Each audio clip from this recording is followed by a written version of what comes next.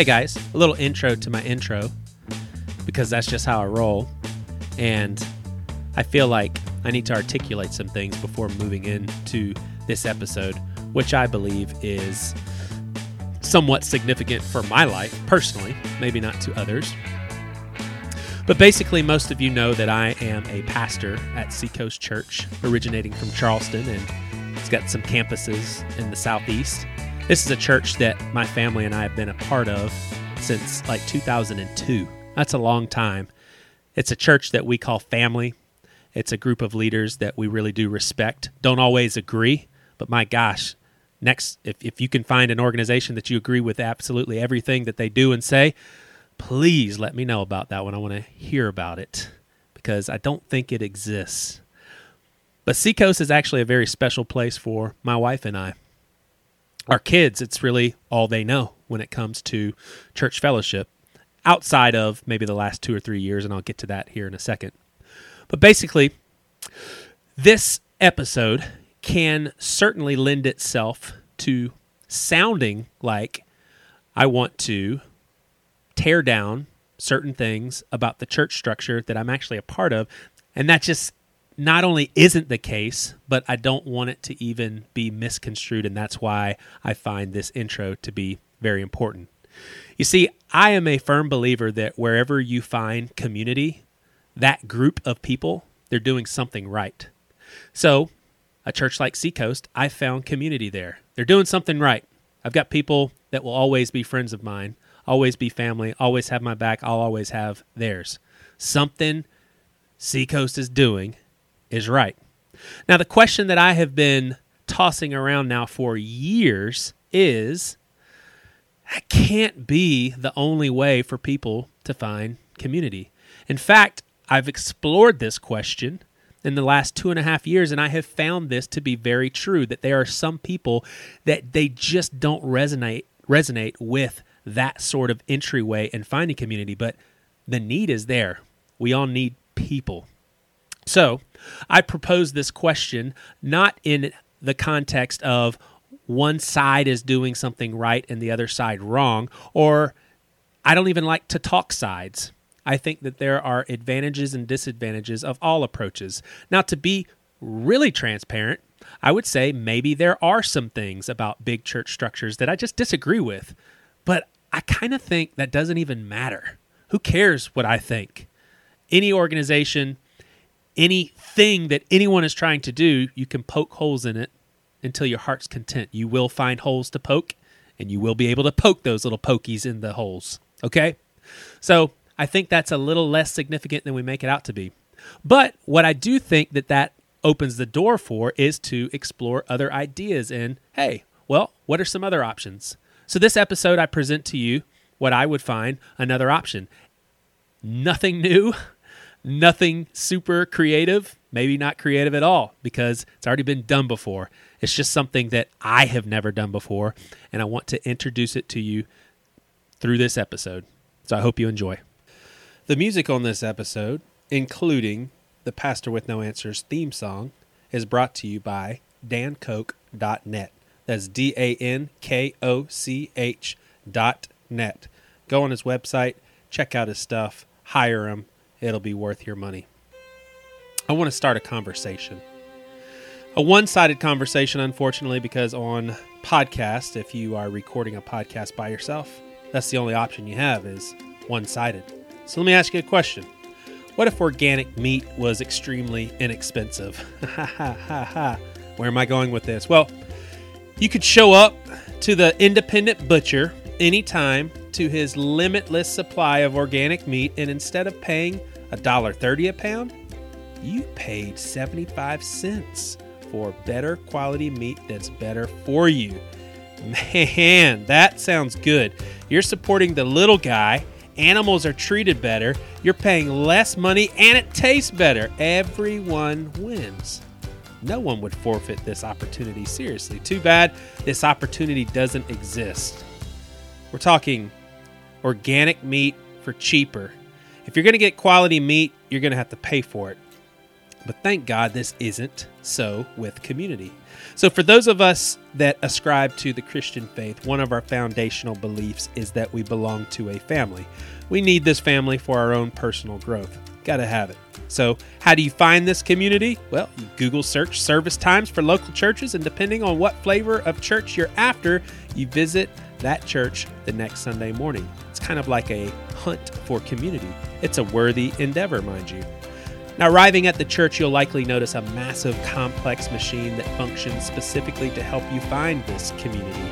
There's a nice building with all the hip, modern decor, a light show that puts Friday night's rock show at the Coliseum to shame, dozens of volunteers, and a tight schedule to get you in and out so you and the people coming to the next service can find community. And then you leave. But you leave that church with an extra step to find community. It's like another step in the process, huh? I mean, all that work, and now I've got to still look? Sure, you met a couple of nice folks, but you're told if you really want to connect, you'll join a small group. Well, daggum, I just wanted to get it on Sunday. Okay, I'll try that Tuesday night small group. Now, let's imagine you hit the small group jackpot. Something, unfortunately, that is more rare than you'd imagine. A lot of small groups having a similar feel to what you just left 2 days ago. Just less people in the group. But what if it wasn't the mediocre kind of group? What if you actually found a group of people that really cared about one another, genuinely loved spending time together, even just for fun, maybe on a Friday night? What if this group pitched together money to help meet needs within the group and in the community? What if tough questions were asked that made spiritual growth inevitable? What if no subject was left off the table, even challenges to the Christian faith, allowing non-Christians to fit into the conversation and still benefit from the community, something that I believe all humans need? Now, 7 weeks of being a part of this group and continuing to attend Sunday mornings, let's face it, you may start to ask yourself an important question.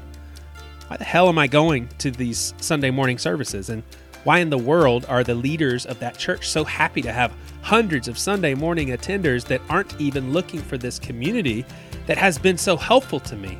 I don't know why they aren't looking. I found something. This church helped me find community. Why aren't these other people looking for it? But I found it. I just don't want to do the Sunday morning services anymore. But you have to go to church. You know what I'm saying? Well, says who? What do I need there that I can't get on Tuesday nights? In fact, in retrospect, the only purpose I see in the Sunday morning machine is indeed a good one. Really good one. But its job is complete. It helped me find that desired community that I now call family. Now, too bad I couldn't just cut to the chase in the first place. I gained a lot of weight on those donuts every Sunday. Now, that's what our BC communities want to do. Cut to the chase with what you really need. What if there wasn't a huge volunteer team nor massive building needed for you to find it? That sure would free up a lot of money to cut to the chase and go right into needy people's hands. That's just one benefit out of many. Let's stay focused here, though. I'm getting ahead of myself. So you mean to tell me that the organic meat can be cheaper than the big corporate processed meat? You can just show up to an independent house and get the most quality community, and there wasn't a huge team, big lights, and a parking team to help you find it? Of course it's possible. That's where I think maybe this more organic community comes in. We want to take away the rock star and the show and keep things real, even when it's hard or intimidating. We want real conversation, and as a church, every voice is equally important to be heard. I mean, that's real community, right? We meet in homes, freeing up all our finances, making them fluid to be used to meet the needs of people. We accept all people. Diversity will make us stronger. That doesn't mean we always agree. That doesn't mean we discuss our differences in life, so that regardless of our diversity, we will have friendship, community, and outreach to people in need. And of course, we want to grow as we seek God together. A huge part of this is growing as friends. So we break bread together and fellowship every time we gather. These things are simple and yet by far the most important. People need connection, not a show. And let's not forget, we aren't doing anything unique that hasn't been done before. There's been healthy community since the beginning of time. We also aren't doing anything complicated that other people can't do or aren't already doing. We're simply cutting to the chase and getting what we need without all the work and hassle that ends up feeding a bunch of people that are just wanting to check church attendance off their list or catch the best Sunday morning show in town. Hey, this is Seth. And Melanie Studley, coming to you from Maple Valley, Washington, just south of Seattle. We are officially inviting you to come and be a part of the new BC House Church. Make yourself at home, eat, drink, and be merry. We are inviting folks of all walks, no one excluded, into a community that strives to take care of one another, learn from each other, and meet a need or two in the community. If you want to learn more or ask us questions, just shoot us an email at tsethstudley@gmail.com.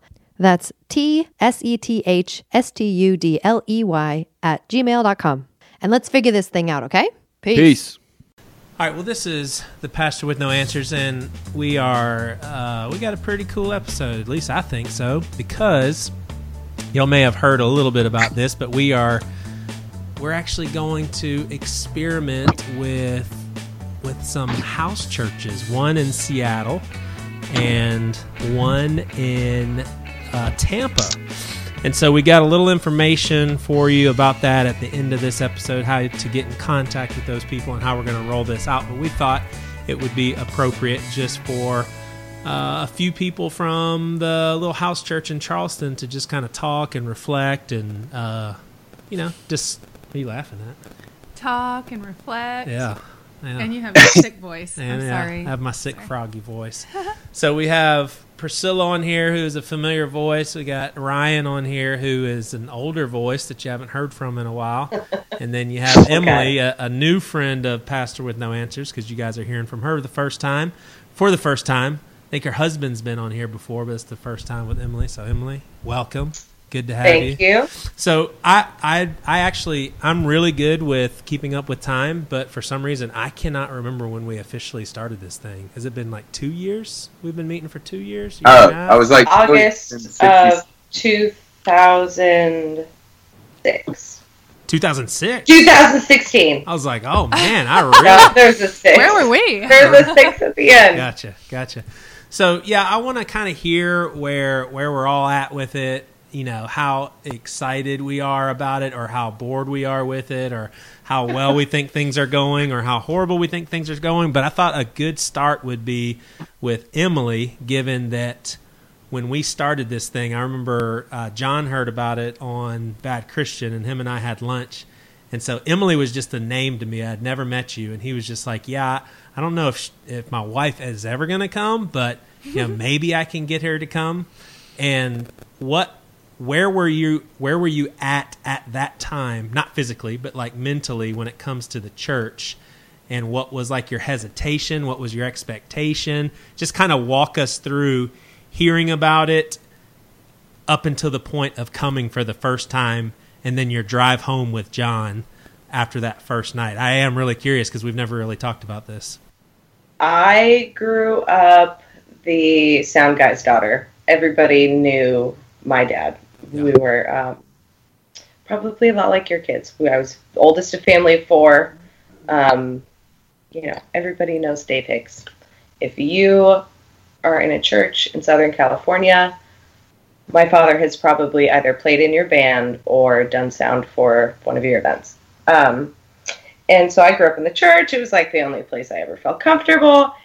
And then when I turned 18, I started drinking. And drugs and alcohol became my God.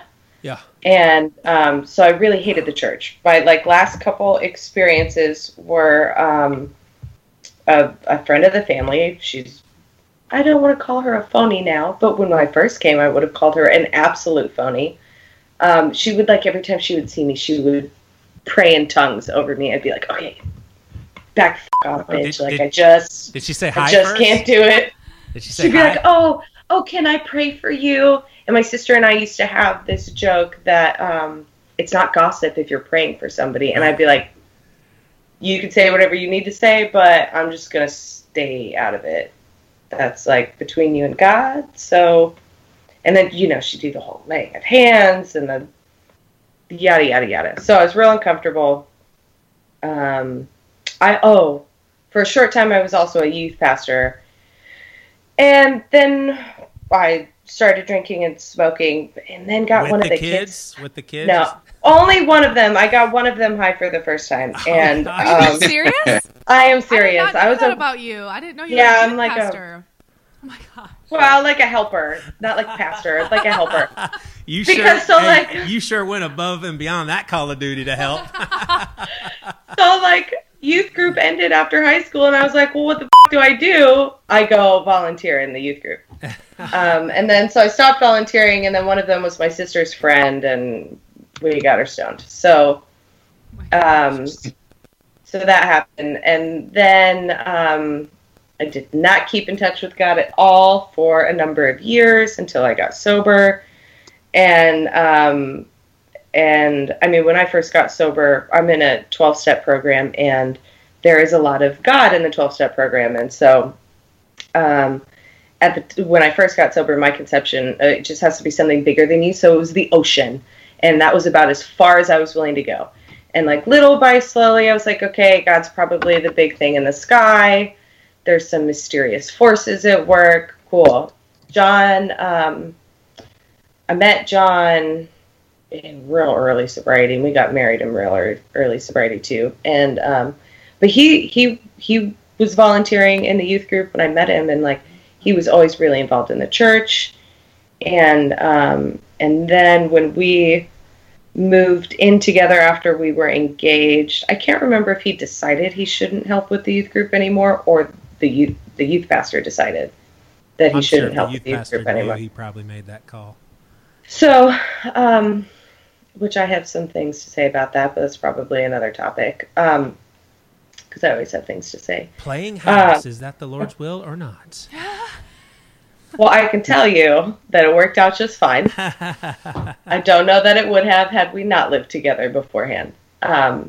Because we got pregnant on our honeymoon, and that shit would have been real hard to figure out real fast without some groundwork having been laid. Anyways, so John had wanted to go back to church. He wants to go back to church. I'm like, we were living in California again, and I was like, I'm not going to any church with anyone who knows my parents. And, at the time we were still keeping in touch with our old youth pastor, who, funny enough, introduced us and then married us. Super stellar man, just like one of the best human beings on the planet.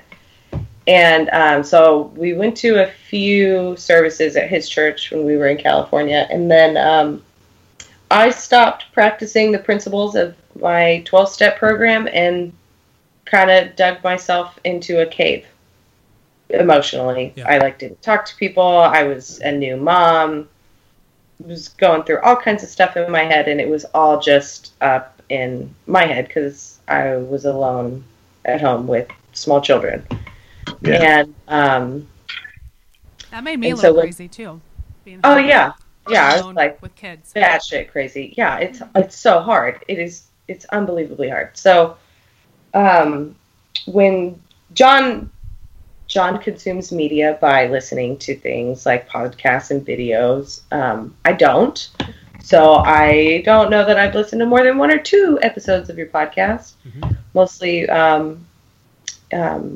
important ones that John had pointed out. But so when John was like, oh, Joey from Bad Christian and Pastor with No Answers, like, of course, he's starting a church. And I was like, cool. That's cool. It's like, I'm going to go get lunch. And I was like, that dude's gonna get lunch with you?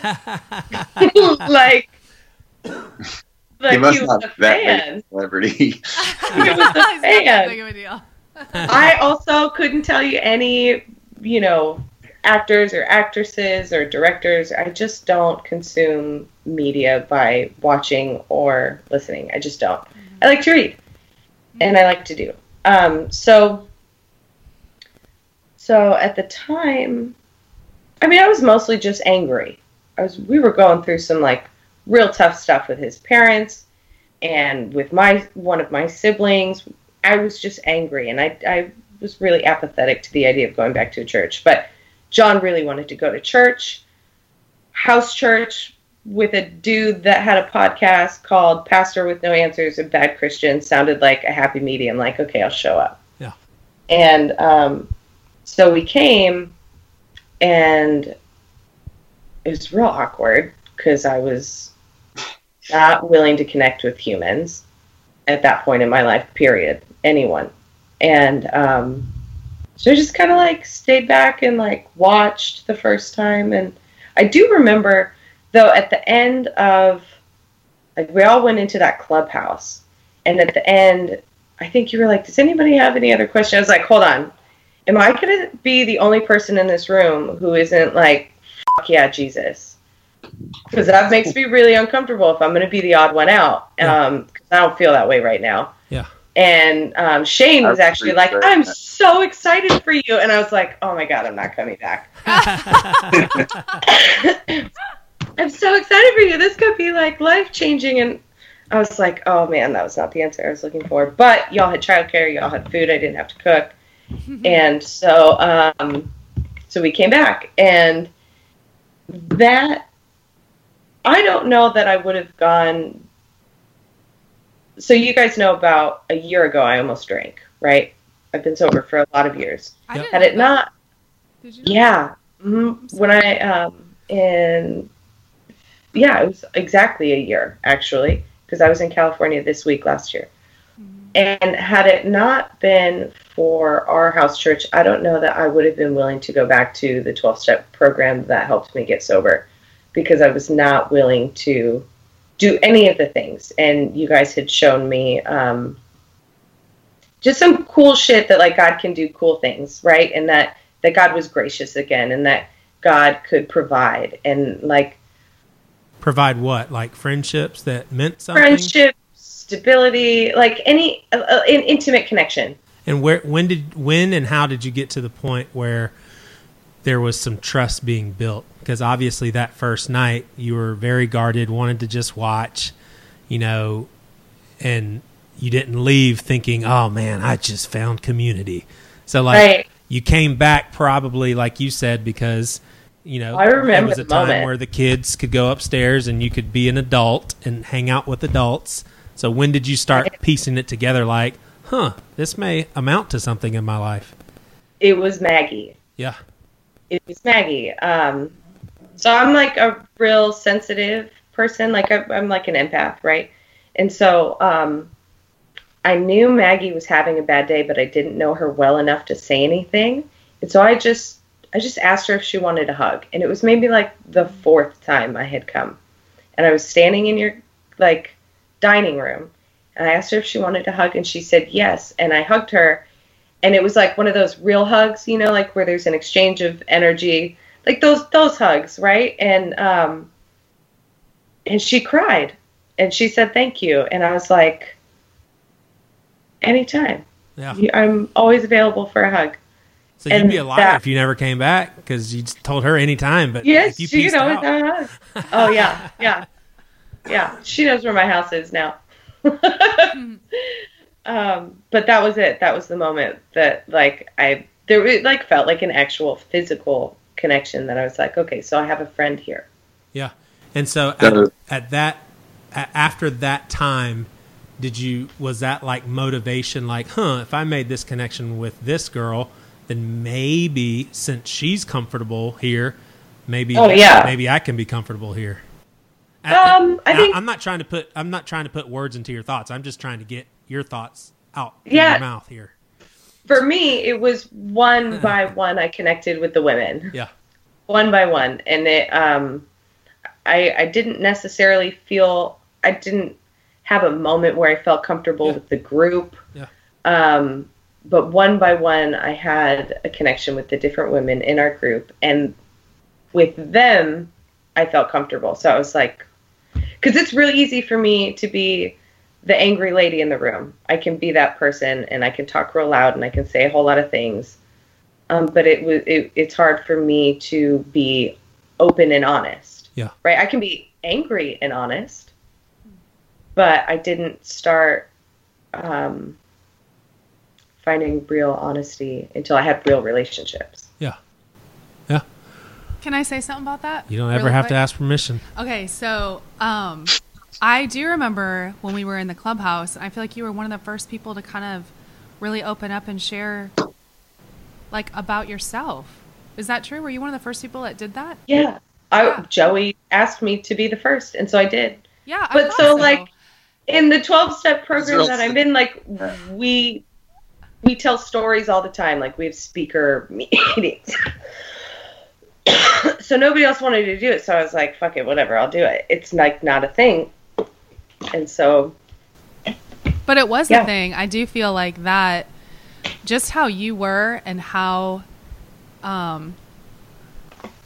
honest you were with like who you were and where you were coming from, and it didn't seem like you really held a whole lot back. I really feel like it kind of set a precedence. Yeah, I agree. I think your openness, and I hate using all these cheesy words, but openness, rawness, transparency, it did loosen everybody else up.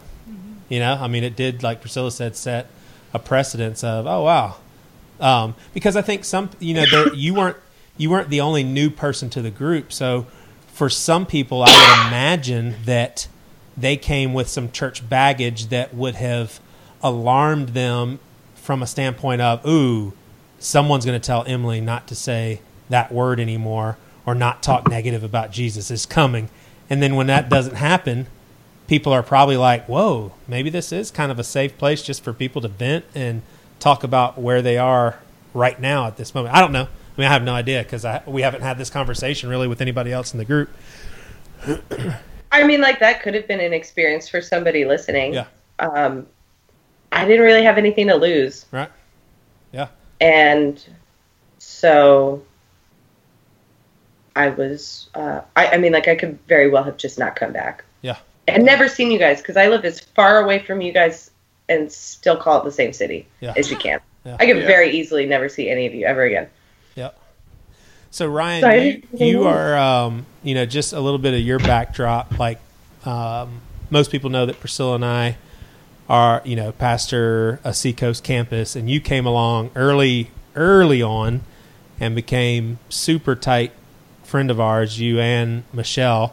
I remember hanging out with you in a cafe, and we were getting to know each other for the first time, and you asked me if you could step outside and smoke. And I think I asked you later, like, were you surprised that I was cool with, like, did you expect me to be like, oh man, your body's the temple of the Holy Spirit, why are you going to smoke? But we had some good conversation, all that stuff. But anyway, all that to say is you actually did find true community in a mega church environment. Now, our campus wasn't mega, that's like 2,000 people, but still in a church environment that you're not necessarily wired up to get all gung-ho about. So kind of walk us through why this Sunday night group instead of just continuing what you're doing on Sunday mornings. I mean, you doing me a favor? Do you feel like it's just something that needs to be experimented with for other people that resonate with like Sunday morning? Like what's been kind of your feel through all of this? It's interesting because I've never talked about it, but I've wondered whether or not the two were somewhat parallel, because when y'all started the James Island campus, I don't know, what was it? A few months after y'all started that me and Michelle came for the first time. And we had been going to Seacoast, Mega Seacoast over in Mount Pleasant. And, but we were real happy just kind of being wallflower, sit in the pews and basically be spectators. And so when I went over to James Island, simply because it was closer to my house, y'all basically suckered me into volunteering real early on because y'all were just desperate. And I remember you asking me like, so do you want to are you interested in volunteering? And I was like, why, yes, actually, I used to volunteer on the parking team at the Mount Pleasant campus. And everybody laughed because there's no such thing as a parking team at the James Island campus, and all the volunteer over there is actual work. So Joey literally, I remember telling him that, and he laughed, and then he goes, great, you want to be on setup and breakdown? And I was like, I guess. What does that mean? And he's like, just show up next time at, what was it, like 7:30? Yeah, it was something probably 7 at the time.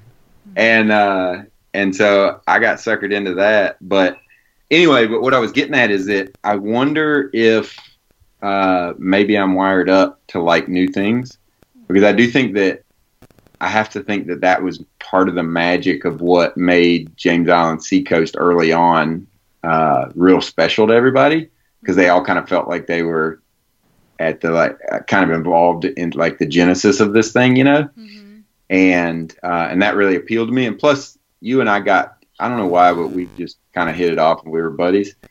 And honestly, I don't know. I would why. like to say that I've just been following Christ wherever the path leads. But basically, I just like you, and I let you sucker me into whatever is what it boils down. And so that, honestly, that involved a lot of me getting involved at James Island Seacoast. And so when you and I and a bunch of other people started having these conversations, I assume that it probably spurred from us just like slowly and quietly sharing our frustrations with church in general. Yeah.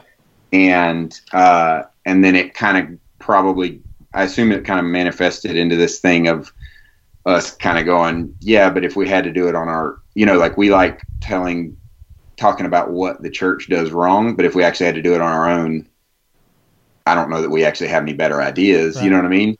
And then it started turning into conversations about like, all right, well, if I was going to do a church, this is what I would totally do this, or I would totally not do that. But here's the thing though, and I'm gonna toot our own horns, because you and I are thinking of the same sort of people: Sean Liebernight, Ted Demas, Priscilla, yourself. Like at that time though, sure, there was some prideful notions, but I think we also recognized the good that was coming out of what we were already in, and it wasn't coming from a posture of just bashing everything that we thought was uncool. It was just basically us saying, these are certain things that we think are problematic, and we would never do them like this. But it wasn't in this we're better than everybody else sort of way. It probably tended towards that sometimes, but that wasn't the prevailing notion. Oh, I agree. I'm joking about that, but I think probably what it was just an extension of what Seacoast had ingrained in us, which was like, we want to reach the unchurched. It's like basically like what every, church for the last 20 years has professed, is we want to reach the unchurched. Yeah. And that's everybody's goal. And that's a very noble goal. And I think it's actually pretty sincere. Certainly from my experience at Seacoast, I think they sincerely want that. But I think most of what our conversations kept coming back to was the fact that unchurched people just don't go to church. That's why they're unchurched people. It's not because there's something about God or something about church that's stopping them, like this one thing. They just don't like to go to church. And it's kind of an intimidating, it comes with so much baggage, and it comes with so many presuppositions about what goes on and the kind of people that inhabit it, that I mean, correct me if I'm wrong, Joey, but I assume that that's probably a lot of what our conversations were about, of like, well, how'd they do it in Acts? They just basically went and hung out at each other's houses and prayed and talked about God and that kind of thing. So that just feels more real. And then beyond it, then if you add on our frustrations with just that concept of like heavy cart and light cart, that idea that like, you start out as a church and you start doing the basics, and then you start this one little program for this that somebody had an idea for that's cool, and then somebody else does a little thing, and then before you know it, it grows into this monster that you have no control over, and that now is sucking up everybody's time and energy. I just remember several years into Seacoast James Island, for me personally, it turning from this like really magical thing that everybody had that was real close, to slowly turning into kind of showing up for work, because we were all of the same attitude of like, oh, we're here to make sure everybody else has a good experience at church.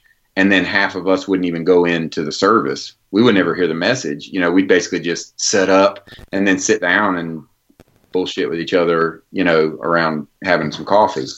And it just became apparent to me as I went on that I was just there because I liked the people and because I liked the idea of what they were doing, but I wasn't particularly invested in it. Yeah. And then And then basically, I don't even remember how it started, but that's obviously around the time that we all started kicking around this idea of doing house church. Because that sounds like if you are going to like actually have somebody that doesn't like church or is weirded out by church, maybe that'd be something that wouldn't be quite as weird. Although to a lot of people, it's twice as weird. And that could get weird quick. But anyway, is that I feel like perfect. I kind of question. Priscilla, you're definitely very hesitant when you start hearing your husband talk about doing something new. I would say partly because of the religious implications of just like starting something and launching and just all the sort of stuff that comes along with that because of our experience in church circles and all of that. What were your deepest thoughts and fears and all that stuff when it was like, okay, we're really doing this. We have no idea what we're doing, but there's going to be some strangers coming over to our house. There's going to be some super close friends coming to our house. We do not really have a plan. Joey likes bullet points and to-do lists, and that scares you because it comes across very contrived and stupid. Like, what were kind of your mixed emotions when we first started out, when you're meeting people like Emily and John for the first time? Take us through that. Well, you're right. I remember the first time we met. Actually, Toby was with us too. It was just a handful of us. That's when AJ and Natalie were there as well, and I didn't really know them that well. And there was a couple other people. Oh, we love AJ and Natalie. I We know. miss you guys. Miss Kind them of three. so much. Aw. Well, those are the guys at our lunch in Tampa, so that's cool. But I remember that. I guess so. When you ask that question, I think of that night because I showed up and I got a sheet of paper with your bullet points, just like everybody else, and I had not seen it yet, so I was just like everyone else, looking at your bullet points, and I think I was kind of in a bad place with just ministry in general, and so anything that looked anywhere near what we were already doing, I just felt really annoyed by it. So I feel kind of bad because that first time you were trying to kind of figure it out and meet with people, I was probably your biggest naysayer. Sorry. I was challenging every little bullet point that you had, and I think I just had a fear of just starting another machine. I just don't want that. So, and it's exhausting starting a big ministry thing, and I was also afraid of having expectations put on me. It was like sort of a thing I was trying not to have, is be expected. You talking about the pastor's wife thing? Yeah, I think so. But no, then when I remember when we had all of y'all over, I think there's something about being in a home, and I just think it's cozier. And well, once you see new people and the opportunity to just chill and like commune with people, literally, all of your defenses fall because you're like, oh, this? Yeah, I can dig this. Yeah, I liked that, and I really, I mean, the people that we had and have, I really do love. I think it's kind of a diverse backgrounds a little bit, and I mean, Emily, I really liked you when I met you that first night. I thought you were awesome. That's awesome. And you're probably like, I might not come back next week. But I was just angry. I just really She was just angry. I was just angry. I think, and you know what? That's probably why I loved you so much, because I'm like, oh my gosh, these are all my people. I'm pissed too. You're past. Yeah. I'm pissed. Yeah, Emily, I really did have that experience with you too, because I remember thinking like she just gave everybody in here permission to be honest and to be a dick if they're having like dickish thoughts in their heart. Like, see, the Lord used your humility, and now you're president of our board. Don't tell people that. That is a side note. We're not going to get into all the nuts and bolts of this, but a side note is, for us to be a real nonprofit church, we actually had to go through a lot of the legal stuff. So Emily is our president. So she can shut this conversation down anytime she wants to. She can tell us to be quiet. She can boss us around. Emily's in charge. Let me. Well, can I am only the president because I was the last person who was going to say, no, I don't want to do it. So all went around in a circle, and I was like, okay, all right, I'll do it. This is what I love about our group, is nobody wants to have any of those titles, which I think is so great.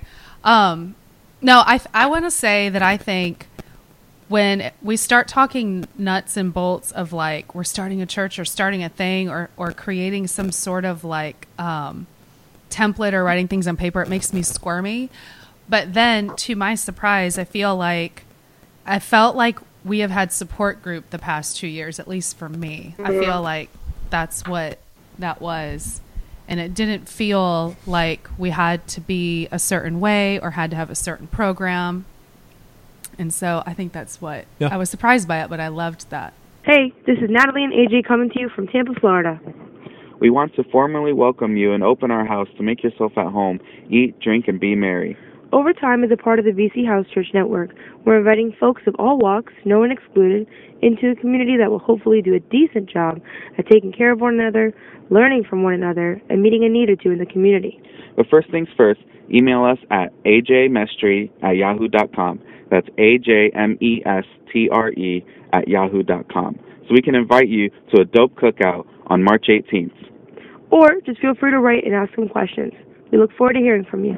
See ya. So instead of walking everybody through exactly what our group looks like and what we do and what all it entails, let's just let some of that stuff come out naturally with some questions that I want to throw at you guys. What do y'all think that we are missing out on as far as not being, and I'll state clearly, Priscilla and I do have both things going on in our lives. Ryan and Emily, you guys do not go to a big church gathering where there's a worship team and crowds and those sorts of things. When you think about our group, I mean, it's basically, we call it a church, and I'd say it is when you think about what a church is. Church is community, but it's really a small group. It's a small group that manages our own money. It's a small group that, basically considers us, okay, this is our church. Now, for Priscilla and I, we're also part of a traditional body of believers that gather on Sunday mornings, typical to what most Americans think of when they see church. So, we're doing both. You guys both, though, are examples of two people in our group. This is your church community. Like, there is no Sunday morning gathering for you guys where you go to a big church or even a small church that meets in a building with a pastor and a board and a worship leader and all that stuff. Do you guys feel like you're missing out on anything? Probably. Yeah, I'm sure. There, of course, I spent, probably the last 15 years before this off and on having spurts of being like pretty gung-ho about organized church. And so I miss a little bit the structure. I miss the being forced to sit through a sermon that you weren't planning, that you weren't seeking out. That like little bit of challenge. Sometimes it comes from that. That was always nice. I miss.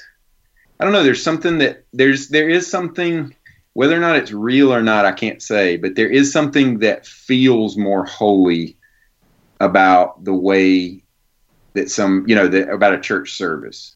Mm-hmm. And now, granted, there's that other part of my brain that thinks that's all manufactured for a specific purpose, but it worked. I was such a sucker for it, And I will say this, Emily, you'll get it. I'm going to tell you this. So we do something called response time after the sermon. The pastor gets up there and kind of connects people to responding to what they heard and everything. I'm telling you, it was almost a given that if I look over at Ryan, the boy's got tears coming down his eyes every single time. I mean, that boy connected, man. Yeah, it was emotional for me. He connected. And it's somehow like Seacoast especially was really good at like getting me into this weird headspace where like I started thinking about like, God, he died, like he was a real person, and he died the way that like a movie hero dies for like to save his kids, or something like that, to save like his people. And it was always really like I don't cry about sad things, but I cry very easily over like touching commercials and that kind of stuff. I cried at Katie and Tom's wedding that we watched on the latest season of Vanderpump Rules tonight. I cried at their wedding vows tonight. Okay, never mind. It means nothing that you cried at it's really not that magical, but it did get me in that headspace, and that's basically what I'm trying to put my finger on. And the other thing that I would say that is nice about a big church that you're probably not going to be exposed to in a house church is that in a big church, I was forced to do community with people that were very unlike me. And I know Emily just made a gross face, but that's my worst nightmare. But that's not true. Not anymore. And for a lot of people, that's going to be such a stumbling block for them or a hurdle that they're never going to get to that point. You know, it'll be an obstruction. But for me, I was just willing enough to go there. And that really was something that was pretty special about my time at Seacoast, was getting in a room with a bunch of like conservative Christians, like in the ultra, in the Baptist sense of the word, and really feeling like they were part of like my community and loving them and like really connecting with them, in a real, I'm going to stop at that, in a real way. Yeah. And so that part was really cool. So anyway, there's a few things, nothing's perfect, but I could also say the same thing the other direction, that there's things about this group that I would not be getting at a Seacoast. Yeah. So Emily, you seem to be, I don't miss a thing. This is just I don't. Fine. Yeah. I really don't. Well, okay, walk us through that, because something that we have to realize is there are some people, when they hear us talk, I think for some, and push back if y'all disagree, but I think for some people, this is like crazy talk. Like, of course we miss out on a bunch of stuff. Like, of course, no. Emily, if you're not doing some of that traditional stuff, you are missing out on a lot of good stuff. So why would you disagree? Well, those people can just be wrong, and that's fine. You can just be wrong, and that's okay. And if that works for you, that works for you. But maybe because I grew up with my father behind the scenes doing all the things, I know I feel real uncomfortable during worship with all the people with their hands in the air, and like I know for sure that the majority of the time that felt genuine when I was the one raising my hands, but I wonder how much of that was taught. Yeah. Like, this is the thing I'm supposed to do to better connect to God, and it just doesn't do it for me anymore. I don't miss the sermons. I feel like I've only been to a handful of services over the last couple of years, but I swear to God, every single time somebody says something racist or sexist or just f***ed up, and I'm like, I don't need to go. And every single time John and I laugh because he's like, maybe God's just like, no, you don't need to go. And because every single time I walk out there and I'm like, no, I'm leaving. I'm not listening through this. I'm not. Like, I walked out when Stephen Furtick spoke. I was like, this guy, I'm out. And like, when that motherfucker turned the left, was like, we're all going to stand for the word of God because we respect the word of God. And then that asshole kept talking. I was like, I'm not standing for this. I'm going to go hang out in the toddler room. I'm not here for that. Emily, this is why your voice is so important, though, is because you represent a lot of people that feel the same way, and that is okay. Like, in fact, it's more than okay. It should be embraced that what you are describing is what goes on in many traditional worship gatherings. It doesn't make it wrong necessarily. Sure, I think there's wrong stuff that goes on in those gatherings, just like there's wrong stuff that goes on in our little house church gathering. Mm-hmm. But it's okay for somebody to write all that off as something that doesn't resonate with you, I also don't like country music or raw tomatoes, and nobody tries to fight me over it. Right. You just lost your credibility there. Now, one thing I think of, too, is when I was bringing the girls home from their little sports, we were talking about learning a different language. And Rosa and I both really want to learn Spanish, but I've been wanting to learn Spanish for like the last 20 years, and I still haven't learned it. So that shows you my discipline with learning. And we were talking about getting an app or doing this other thing to try to learn and maybe listen to it every day in the car when I'm taking her to gymnastics. And Rosa looked over at me and she's like, Mom, I think I just need to go to a class where someone's making me learn it. And I was like, you are just like your mom, because Joey can sit and just teach himself stuff and get a degree online and do stuff like that because he is disciplined. And then I need to enter into an environment and have someone teach me and do that sort of thing. So I would say that for me, I do like going to something that requires some discipline because I feel like it's just good for my personality. So like we still go to Seacoast, but I will tell you, like, where I'm coming from, I feel like I miss some of like my upbringing that I had growing up, which I grew up Catholic and then Lutheran. So I miss some of that, like just reading the same, like the Apostles' Creed, or not reading it, just having it memorized and doing a lot of the same liturgy and stuff like that. I just miss that. I think it's kind of beautiful. We actually went to a funeral of a really good, a family that we love so much, and they go to Episcopal Church downtown. And I cried so much, partly because I'm just so sad for that family. And also it was such a moving service to me too. How do you guys think that we have done with, part of the foundation of our conversation leading up to this, that I guess Ryan and I got to hang out a lot at work. He would stop by and work with us, and then Priscilla and I at home. So we talked about these sorts of things a lot, as far as once one person starts to acquire the most responsibilities and the most influence and the more people looking at him or her for leadership, it starts turning into something to where that person is going to need to get paid, or that person is being counted on. And next thing you know, that person's able to really influence the group. And what sucks is if that person is wrong, then he's influencing the group, in incorrect ways. How do you think we have done with decentralizing leadership? Because I think leadership is a real thing, and I think that Priscilla has leadership in our marriage. I have leadership in our marriage.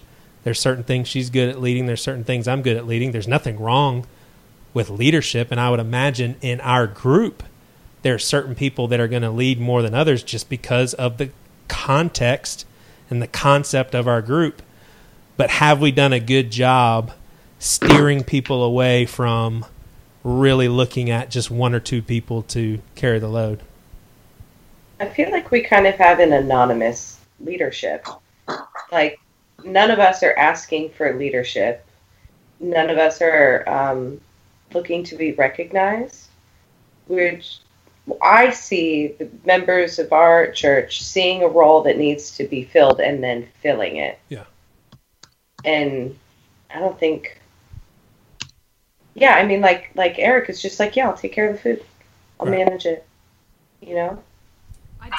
I will say, I do think that the same text. If you kind of look at our group, I think there's just naturally a lot of leaders in that group. Yeah. So everyone is just kind of, or maybe a lot of initiative. There's a lot of people with a lot of initiative. Also, if you look at our church, a lot of us have either stepped away from the church after having been really involved. Yeah. And I feel like it takes a certain kind of person to be really involved. Like, we're a pretty specific group of disenfranchised Christians. Yeah. I hate to be the naysayer here, but I would disagree somewhat with you guys in that I think that we have done a valiant effort of trying to decentralize and trying not to have leaders. But I just think that kind of thing, unfortunately, tends to emerge in groups because people want, if we are sheep, like Jesus likes to paint us as, and I kind of tend to think that, then I think people do want a leader. And so I almost think that if we didn't have a constant input of energy into trying to push back against that, I do think it would be very easy for us to naturally fall into that dynamic just because it's easier. Whenever there's structure, structure, people, whether or not they want it, know they want it or not, I think people like certain types of structure, and I think that's one type. And so in doing that, I mean, I have said from day one, and that if we did not have that, if Joey kicked the bucket tomorrow, I'm not confident. It could go on, but I'm not confident that it would go on, because not that Joey's the leader necessarily in that capacity, but he's the catalyst. And he's the one that takes that mindset of a leader of like, all right, what are we going to do next? How are we going to keep this organized? Are we steering the ship too far this way? That kind of stuff. What do y'all think about that? Well, maybe you're totally blacked out, Ryan. We don't see you, and that's cool. That's okay. But I'm a little nervous of what you're doing now with the lights out. A couple of thoughts. One thought would be, I embrace the need for there to be leadership in general, but I don't embrace a one spiritual leader deal. I think that's when things can get a little crazy and unhealthy, where everybody's looking at one person for spiritual leadership, because what happens when that guy or that girl is wrong? But when you were saying what you were saying, it made me think that maybe the solution is not to completely decentralize leadership and minimize it, but maybe the idea is to actually push back against it as hard as we can, knowing that we won't ever be able to get completely away from it. So instead of embracing that model of one person taking the reins and running with it, we push against that as much as we possibly can, knowing that there's still going to be some people that are ultimately kind of leading. I don't know. Those are my initial thoughts. Priscilla? Yeah, well, you need to be somewhat organized so you know what time, or know that we have a sitter. I mean, our sitter this last Sunday had a migraine an hour before group started. We were scrambling finding somebody. I mean, somebody needed to do that. Yeah. There is just details and things that need to happen. It feels way less crazy than running a giant production on a Sunday morning, because people are just coming over. It just feels like you're hosting all of your friends. And what we have extra is our kids having, I don't know if it's an hour and a half to 2 hours where they hang out, and our kids really look forward to that. So it's like a fun time for the kids, and then adults can actually have a conversation. And did I tell you that's one of the first couple of words Levi said? He said, house, church. Are you serious? When he was first putting together sentences, it was like over winter break. He was like, house, church. That's cool. Hey, one thing I wanted to ask really quick, because we're talking about that and organizing and leadership. Are you purposely talking Valley Girl? One thing I want to ask real quick. Am I talking? Sorry. Good gosh. I did not mean to do that. I guess I'm naturally. I didn't hear it. Great. Okay, thank you, He's Emily. tripping. Excuse me, can I have one more M&M? I'm eating a lot of M&Ms right now. Yeah, sure. Well, I agree with Ryan. I think sometimes you just have some natural stuff. And then, Emily, I think what you said is so right, is a lot of us did kind of carry a lot of responsibility or something at some point. And it probably, for all of us, feels like a relief, because nobody's carrying anything too heavy, but no one minds doing a little bit. And right. So it just sort of seems like that. And then what I was going to say is, when we were at the Bad Christian Conference, I had a good handful of people that asked me about how to handle children and what to teach them when we're having house church and that sort of thing. And it kind of took me by surprise a little bit. I think it was a really good question, so it's not anything I thought was a bad question, but I think I have such an aversion to doing exactly church, but only in the house. And so I really haven't even thought a whole lot about what our kids are learning, because to me, I think it's okay that they're hanging out. But I don't know. I think, remember when we talked about that a little bit as far as indoctrinating our kids and teaching them certain things when they're really little? And I don't know why I'm bringing that up, because I really don't have a whole big point other than to say I think that that's something that kind of morphs and grows with whatever group you have gathered. And like whatever everyone's comfortable with. Well, I think the idea is that's not something you have to have figured out beforehand. Yeah. And if you do take that approach, then you start making people acquire more responsibility than what they need. I mean, if you got to get everything figured out before you start something, then you will just have 4 or 5 people that are figuring everything out and doing all the work so that other people can come and enjoy. Yeah, if you just get a bunch of people together and say, hey, if you want to do this with us, then do this with us, and we don't have much figured out, well, then that's when everybody's hands have to be on deck, or they're just going to have to leave because they don't like how things are. Or people will naturally just start doing some of the things that make sense. And I know Emily, when we talked about this a long time ago, I mean, Emily's knee-jerk reaction to all of this is, Emily says, I want to be the one to teach my kids.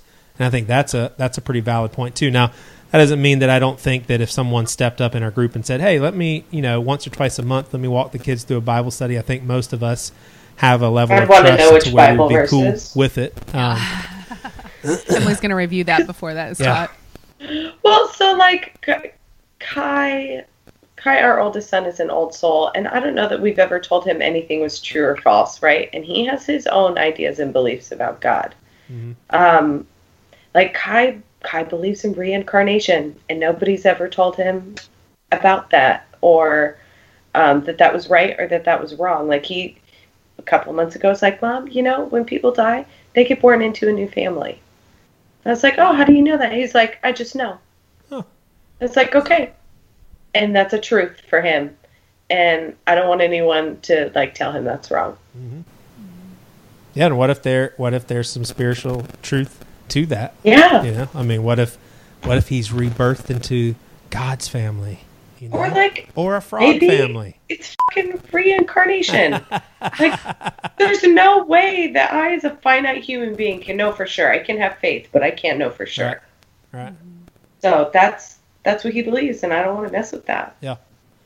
How do you guys, because we're going to wrap this up here soon, but I want to tackle a few more things. How do y'all feel, because this is one of my favorite parts, is the use of our money.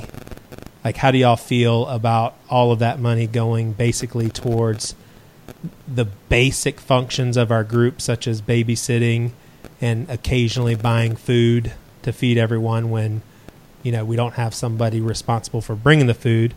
And then the rest of it really goes to either needs in the group, like households that are struggling, an individual that's struggling. And then we've given, I would say, well over, I mean, this isn't a lot to a lot of bigger churches, but for us, I mean, I would say we've probably given well over $2,500 just in the last year and a half to needs outside of our group. And that just makes me super excited that, we're not, I'm not saying anything against a church. I mean, my career is at a church, so I get a salary. So there's no way I can be totally anti that. I'm not. But I do like the idea that we're not having to pay for overhead. We're not having to pay for a building. We're not having to pay for a salary. And I do think that is a huge perk and a huge strength of doing this sort of model. Now, the flip side of that is we're probably never going to get to the point where we can give $250,000 to a country that just suffered a tsunami like Seacoast is able to do. So that's a win for them that we won't ever be able to do. But what do y'all think about the money? Like, is that a goal? Is that a thing that we want to do? Give $250,000 to tsunami victims? I know, but what you have to do to get $250,000? Like, why is $250,000 to tsunami victims more important than fixing the single mom's roof after a hurricane? Yep. I mean, there's more zeros at the end. Right. It's essentially the same thing. Yeah. I will say, I can tell y'all, we'll do a little bit of transparency right quick, because I just pulled up our financials for 2017, which was our first full year. Yeah. And now, granted, we came into 2018 with a balance of roughly, I think, $3,000 that had not been spent. But we spent an average of 20% on feeding everybody. Yeah. We spent 15% on childcare, 5% on miscellaneous, 15% on legal expenses, but that's just the first year because we had to spend a bunch of money to do so one and done. And then we spent a total of roughly 45% on charity. Is there a sum number that you have? What does that 45% represent? Yeah. Tell everybody how much money we have. Grab us blind. Yeah. I probably should. Oh, okay. So we took in $10,700, and so that would mean that we gave away roughly $45,000 to $5,000. So that's way more than I even thought. Charity. And cool. and here's the refreshing thing about that for me is, sure, this takes some commitment.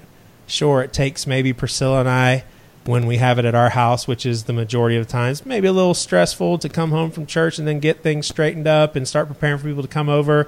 But then there's other people rounding up for babysitters. There's other people rounding up for food. You got people that are working on some legal stuff. But bottom line is, it's all the very basic stuff that you need to do just to have a little bit of organization within the community. It's not like we're busting our tails for for a bunch of people to come and just, watch a production, which, again, I'm not saying that model is totally wrong either. I just think that this is also very refreshing, and I think it would probably be responded to in a very refreshing way for many people. About the money and, the tsunami victims, I just, if my family had a need and I was a member of Seacoast, I couldn't ask Seacoast for $500 to fix my car or get new tires if, my husband just lost his job and we have, used up all of our savings and my car broke down. You could, but it would be a lot of red tape. Yellow tape. Yeah. What color is the tape? I forgot. Red tape, yeah. Red tape. Yeah. But, with you guys, I can just say, hey, I have a need. Yeah. And every time we as a group say yes to the most that we can. Right. And $250,000 to tsunami victims sounds really cool, but I need to drive my kids to school. Yeah. Yeah, totally. Yeah, my point about that too is not we suck because we can't do that. More of, wow, that's a cool opportunity that a church like Seacoast has. That's cool. I think, I'm just throwing that number out. Did everyone give consistently last year? Because I'm kind of an out of sight, out of mind. I haven't even thought about our finances really. And I remember we were in the kitchen and Tara was like, oh gosh, I don't think we've gave in 3 months. I keep forgetting. Are people consistently? Yeah, I would say for the most part, people are consistently giving. Mm-hmm. I would say that probably, I would say that most people, so we just picked a number out of thin air that we thought was a reasonable amount to ask people to give. Mm-hmm. And I think that was $50 last year or $75 a month as a family. And I would say for the most part, everybody gave roughly that amount or maybe slightly more. And so, I would say that at least 80% of the people are basically giving that. And so, you could certainly make the argument that Seacoast the megachurch model, is a good way to collect a bunch of money from a bunch of people and be able to do really cool things with it. But I would also argue that I'd be interested to find out if you took that same number of people spread across house churches. I would venture to say that because of the lower overhead and because of the slightly higher accountability that we have had with, as far as just saying, hey, this is kind of expected, that you would actually probably have more. You would be able to generate more generosity and charity out of that. But I might be wrong. Awesome. Well, thank you guys. It's been an enjoyable conversation just to kind of kick back and reflect and talk, maybe laugh a little bit, and watch Ryan try to make weird faces to get us all to laugh. And it's a nice little journey, guys. Are we going to do a follow-up episode when this whole thing goes down in flames?